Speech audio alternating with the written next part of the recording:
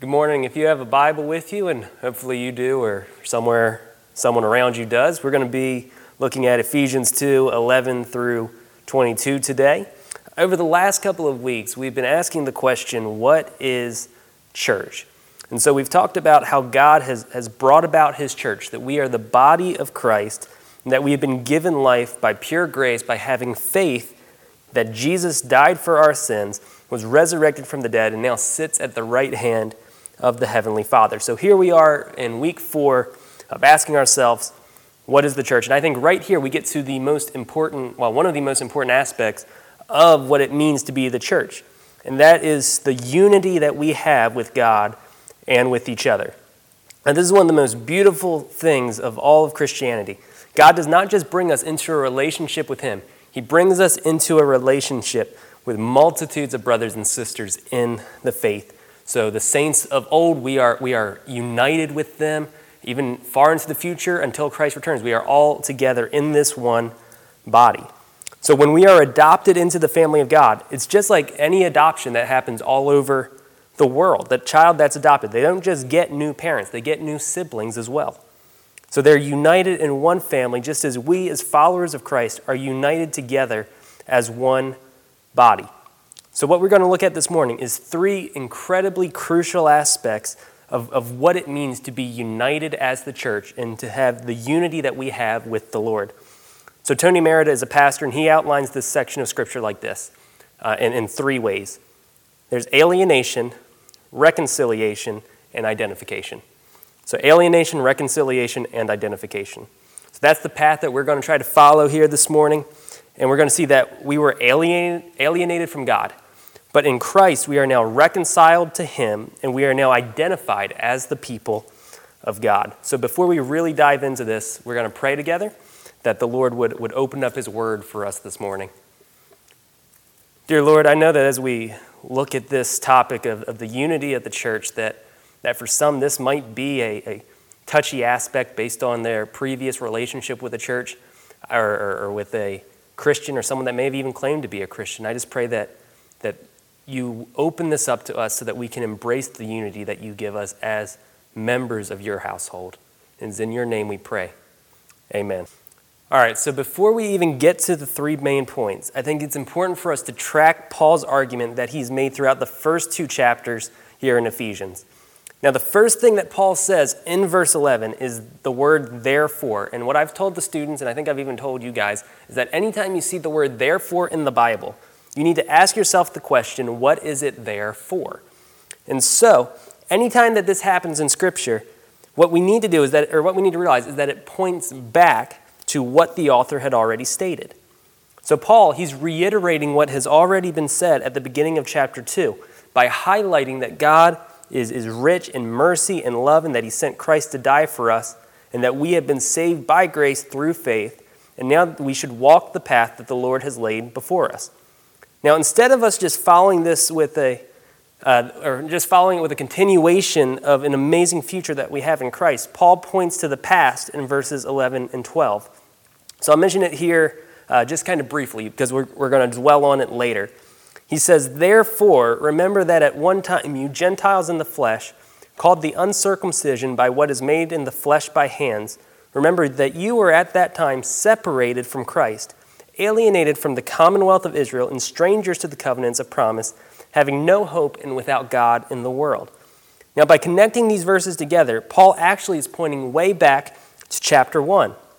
So in my understanding of what Scripture is saying here, Paul is saying that verse 11 refers not just to verse 10 of chapter 2 or all of chapter 2, but it refers to all of what Paul had already said in chapter 1.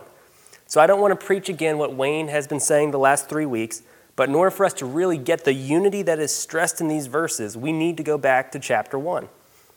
Paul has made it known in these chapters that the unity that we enjoy, it does not start with us. The unity that we have in God's household, it does not find its source in us. So you are not the reason that you are united to God. You are not the source of that unity. So if we look at Ephesians 1, 3 through 5 again, Paul says, blessed be the God and Father of our Lord Jesus Christ, who has blessed us in Christ with every spiritual blessing in the heavenly places.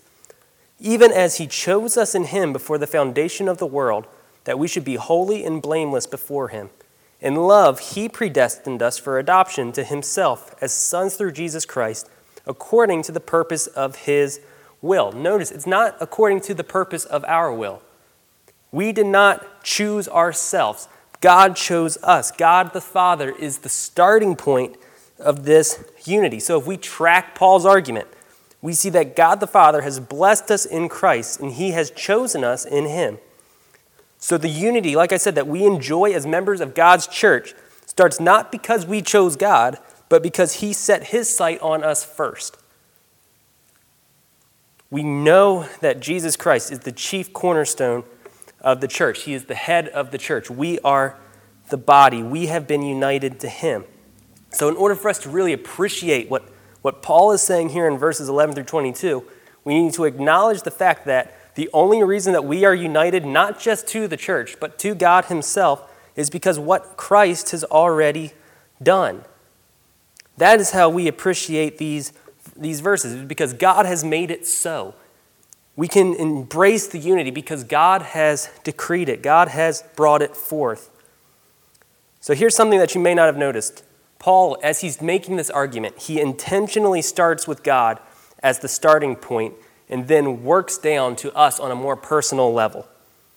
So what we see here in chapter 1, we see God is the starting point.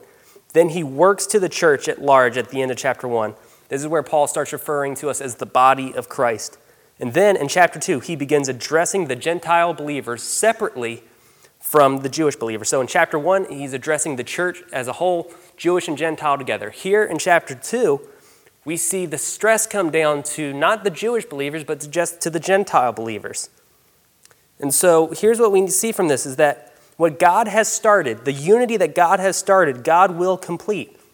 Salvation is not so otherworldly that we are incapable of being brought into it. So what God has given to the church, he has given to you. He has given it to me personally.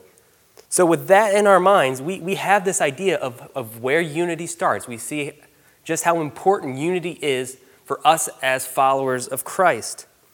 And so let's look at the alienation, or as I call it, the who we were aspect of our faith. So let's read verse 12 one more time. Paul says, "Remember that you were at one time separated from Christ, alienated from the commonwealth of Israel and strangers to the covenants of promise, having no hope and without God in the world." All right, so we got to keep in mind here that Paul is addressing Gentiles. And if you don't know what Gentiles are, think of anyone that isn't Jewish. And chances are, if you are not Jewish, you were not born in Israel, you are not descended physically from Abraham. So he is addressing us as the Gentile church. And so did you notice as I was reading this verse, or even when Wayne was reading it, that there's 3 different levels of separation that Paul talks about? We see a separation from Christ, an alienation or a separation from Israel, and Gentiles that were separated from the covenants of the promise. And all of this, it results in them being without hope and without God. So they were Christless, they were hopeless, they were ultimately godless. So I think that one of the most important things that we can do as Christians in order to appreciate who we are after the cross is to look back to who we were before the cross. It is amazing to look at who I was before I came to Jesus to see how the Lord is shaping me into who I am now. And so, Paul, he starts with the absolute worst thing that anyone can be. He talks of separation from Christ. So what does it really mean to be separated from Christ? Paul is not just talking about physical separation. Obviously, at this point, Christ has already ascended. Physically, he was not on earth. We know now physically he is not on earth. So he is clearly referring to a spiritual degree of separation. Now, to be separated from Christ, it is not just worrying and it's not just concerning, it is damning. And so, to be separated from Christ means that we are on a one-way ticket, one-way path to hell. If we are not united to Christ, we are unable to do anything to save ourselves. This is what Paul has already told us previously here in Ephesians 2. And so, if there anything that sounds more terrible than a life apart from the joy and peace that can be found in Christ, Now, one of the problems that we have in the world today is that we talk about hell as if it doesn't matter or if it's not that big of a deal. We say things all the time like, I've had a hell of a day, or I've had a hell of a time, or that was a hell of a game. And the way that we talk about hell shows that we have no idea what we're talking about. We have very little comprehension of what it means. So in order to appreciate the salvation that Christ offers, we need to know what he has truly saved us from. Matthew 25:46 says that hell is a place of eternal punishment. That's one of the most terrifying, if not the most terrifying aspects of hell. The fact that it is eternal and never ending should terrify us.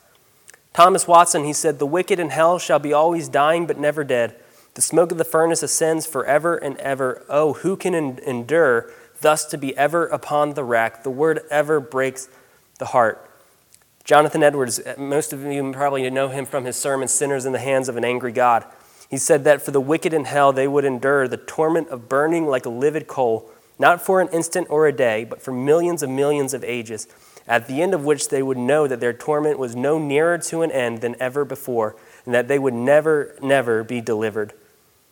Now, do we really believe in the horrors of hell, or do we think of it as just some device that is used to scare people into heaven? I remember when I was a kid that I was much more afraid of hell than I was desiring of Jesus. My desire for heaven does not equal salvation. My fear of hell does not equal salvation. In Revelation 20:15, we read that anyone whose name was not found in the book of life, that they would be thrown into a lake of fire, a fire that burns forever. Hell is a place where there will be weeping and gnashing of teeth in Matthew 13:50. It is a place where the worm does not die and the fire is not quenched in Mark 9:48. It is a place of shame and everlasting contempt, Daniel 12:2. It is a place of judgment and wrath. George Whitefield, one of the great Puritan preachers of his day, would preach with tears in his eyes as he talked about it. Charles Spurgeon once said that if sinners be damned, at least let them leap to hell over our dead bodies, and if they perish, let them perish with our arms wrapped around their knees, imploring them to stay. If hell must be filled, let it be filled in the teeth of our exertions, and let not one go unwarned and unprayed for. But let me tell you the worst aspect of hell. To do that, we need to look at Revelation 14, sin. Here we see the Lord addressing the sinner and the wicked, and he says, "He also will drink the wine of God's wrath, poured full strength into the cup of his anger, and he will be tormented with fire and sulfur in the presence of the holy angels and in the presence of the Lamb." So here's the part that should be terrifying to us. The torment will be in the presence of God. That torment of hell, the worst aspect of hell, will be in the presence of God. And we might be thinking, well, this is just imagery, right? And that might be so, but what is it an image of? There's a lot of imagery in the Bible, but I highly doubt that when the Bible talks about hell, it's not talking about a walk on the beach. The thing that makes hell so horrible is not that God is not there. I would say that the thing that makes it so horrible is the fact that he is there. Because the aspect of him that is there is not the loving Father that we know as we come to Jesus. The aspect or the identity of him is that he is present as a righteous judge whose wrath is directed towards your sin and my sin. Michael Horton, he described it like this: hell is not ultimately about fire, but about God. Whatever the exact nature of the physical punishments, the real terror awaiting the unrepentant is God himself in his inescapable presence, forever with his face turned against them. So we know hell is horrible, that hell is real, and that was the destiny that was before us apart from Christ. So to be alienated from Christ is to be alienated from redemption. To be separated from Christ, like what Paul says here, is to be without hope in the world, just like Paul says at the end of this verse. Now you would think that Paul could have just left us with that to ponder over, and that would be enough for us to truly appreciate being united in Christ, right? But no, there's still two levels of separation that we see here. We see that as Gentiles, we were alienated from the commonwealth of Israel. And so what this means is that as Gentiles, we were excluded from the citizenship of Israel and the blessing that came as being God's chosen and covenant people. The fact that we were foreigners from the nation of Israel meant that we were unaware of the promised Messiah that was to come into the world. Now, how could the Gentiles know about the need of a Savior if they were not familiar with what the Old Testament said? So, Despite the covenant relationship that the Lord had with the people of Israel, he did not leave the Gentiles without hope. The Old Testament is full of the idea that one day God is going to bring hope and peace to the Gentiles. All the way back in Genesis 22, the Lord says to Abraham, "In your offspring shall all the nations of the earth be blessed." And so I think it's interesting here, right, in this statement that is being made to the father of the Jewish people, that through his offspring, ultimately through Jesus Christ, all nations shall be blessed, not just the Jewish people. So Abraham, he was aware of a future blessing that was to be for all people, not just his physical offspring.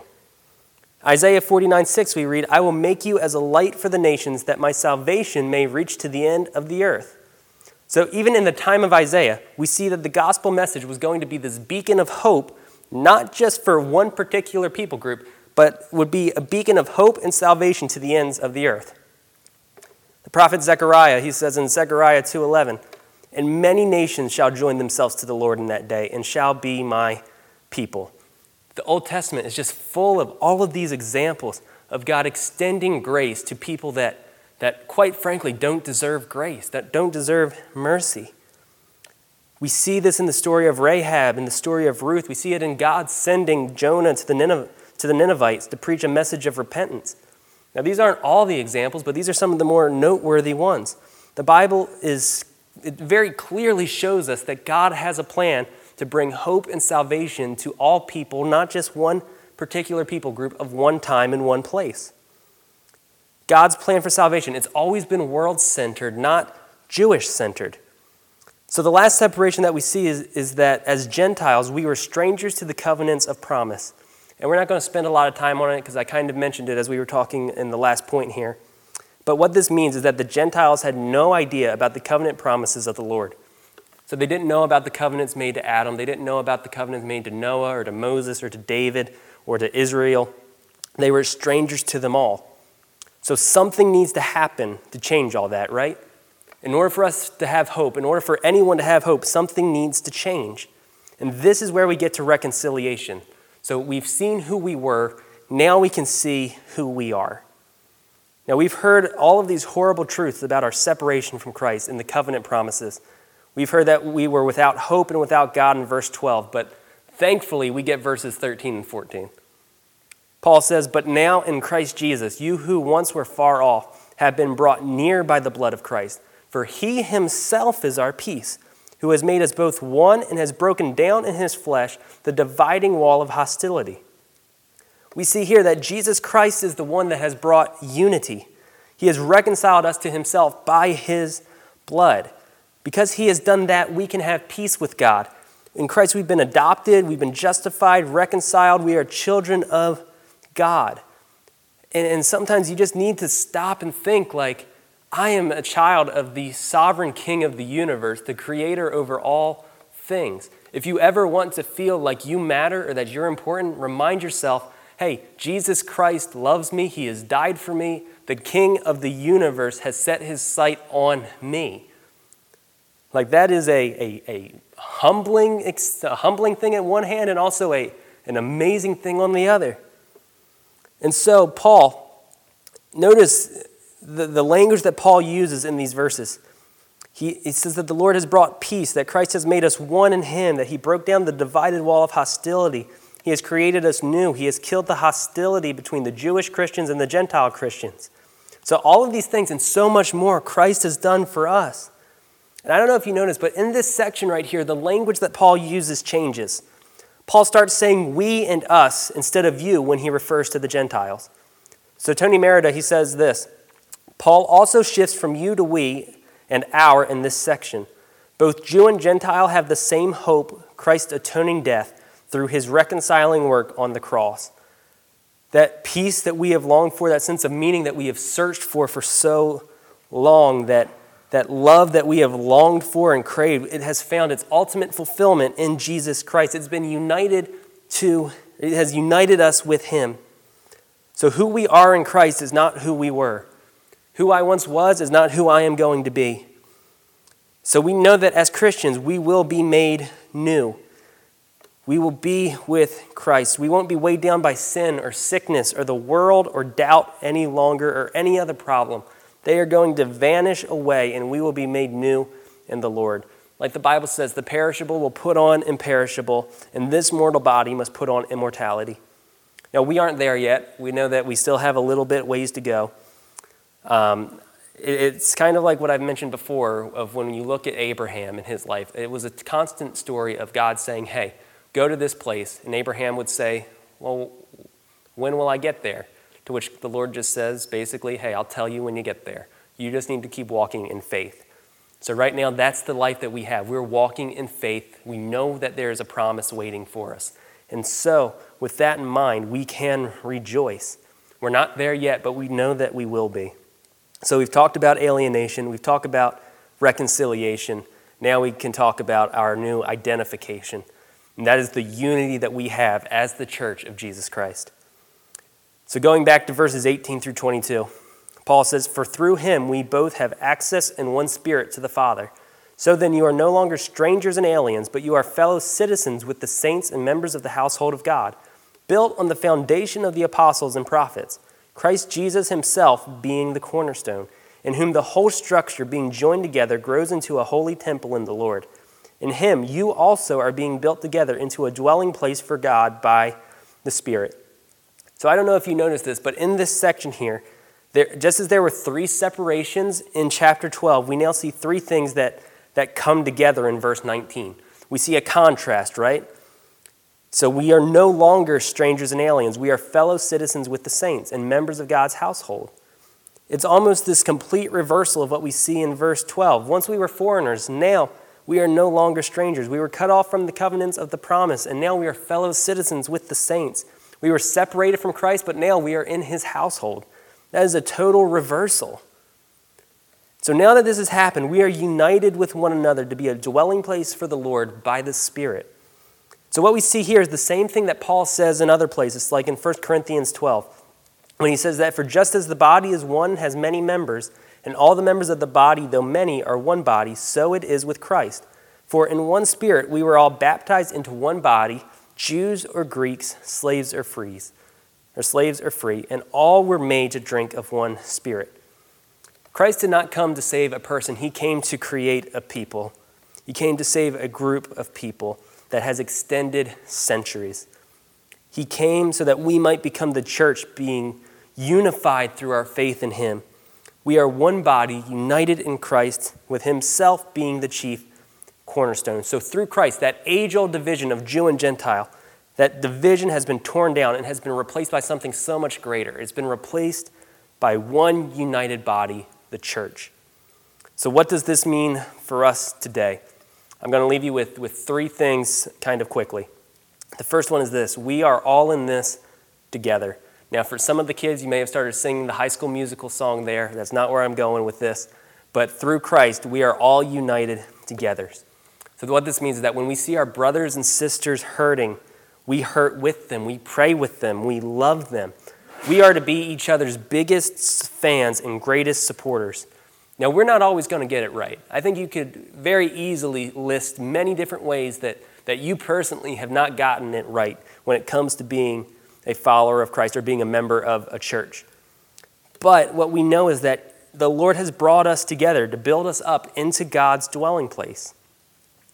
Number 2 is that we are never truly alone. I heard one pastor say it like this, and it's a little bit of a longer quote. He said, "The Christian may be an orphan in the world with no earthly family. He may not have a spouse, or he may lose the spouse he loved.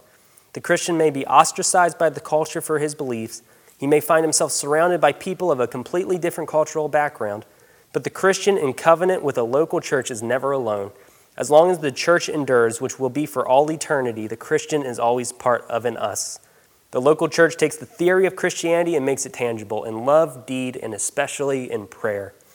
So as the church, we are reminded of God's love for his people, and we are here to show that love to each other.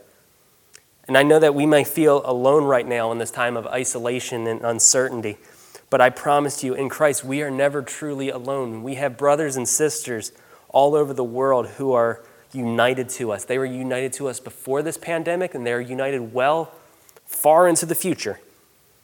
And so finally we get to number 3. We have a job to do.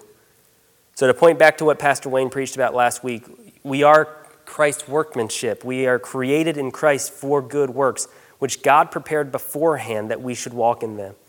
You were created to glorify the Lord. The church was created to glorify Him. So our joint effort should be to show the goodness of God in whatever we do. We know that Christ has not come back, so that means there is still work to be done. We can't lose sight of the thing that Christ has brought us together for, that we have the opportunity as His church to unite together and to advance His kingdom here on earth. We are waiting for Him to return, and we want to be ready. So as the church, that is our job. We have the gospel mission to go out into the world and to tell people about the saving love and grace of Jesus Christ. So in the short amount of time that we've spent together this morning, I hope that you've been able to see that we are united, not just to Jesus Christ as the chief cornerstone. We are united to each other as His church. So let's pray together.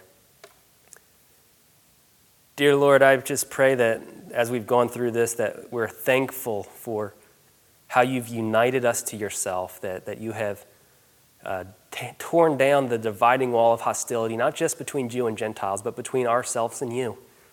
And I pray that we don't lose sight of the fact that we are your church, that we are here to serve you, and we love you and we praise you. And it's in your beautiful name that we pray.